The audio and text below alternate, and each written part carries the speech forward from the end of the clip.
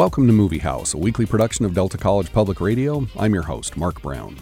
When Spider-Man Into the Spider-Verse came out in 2018, I had absolutely no expectations of it whatsoever. From the trailers, it looked like a straight-to-streaming, alternate universe animated knockoff.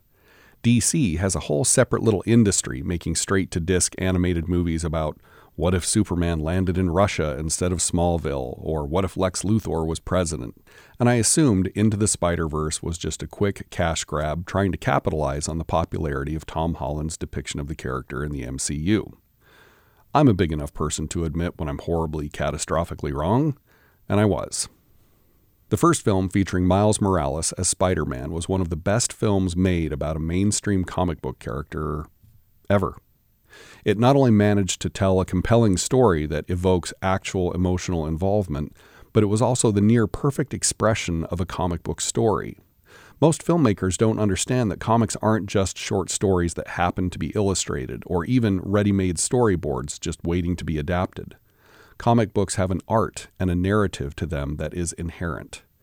As one of only a few truly American art forms, they have a way of telling a story that is often ignored or misunderstood when they are adapted into film.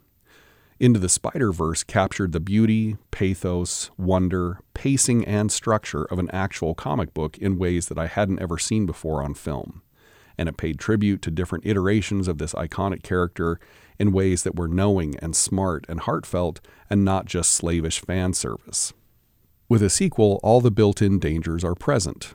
Is it just going to be a tired, rehashed money grab? Is it going to lose everything that made the first one great? Is it even necessary? Happily, the answers to those questions are no, and yes. The sequel, Spider-Man Across the Spider-Verse, is very good, as strong as the first and in some ways even more impressive. This one finds Miles Morales a little older, still trying to balance school, home life, and being a crime fighter, but like many adolescents, feeling a little isolated and trying to find his place. He is also pining after an inaccessible girl. In this case, the girl is Gwen Stacy, and she's inaccessible because she lives in another dimension.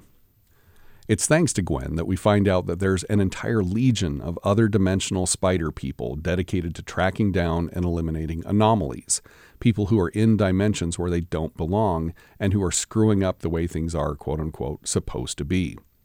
Miles wants to go anywhere Gwen does, so he follows her into other realities trying to help. Of course, it doesn't go well, and we find out, thanks to some very dramatic narration from Oscar Isaac as the bulky and super angsty Spider-Man 2099, that Miles is actually part of the problem. One of the coolest chase scenes ever then commences. The entire movie is great, but Miles escaping from a literal army of spider people in some futuristic world is worth the price of admission alone.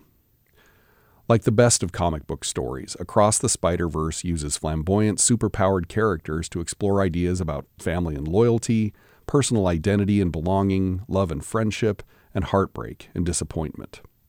The wildly creative animation style and voice work perfection, particularly from Shameik Moore, Haley Steinfeld, Jake Johnson, and Brian Tyree Henry, raise the already pretty good script to a higher level of art. The film is the rare unicorn of a sequel that is as good as the original, one that expands on the original in useful and important ways. The only downside is that, like a comic book, we have to wait until the next issue to find out how the story ends. I don't like waiting, but I'll definitely be there when it comes out. Movie House is a production of Delta College. I'm Mark Brown of Delta's Arts and Letters Division. Tune in next week for another new review. You can find past episodes of Movie House at deltapublicmedia.org and wherever you get your podcasts.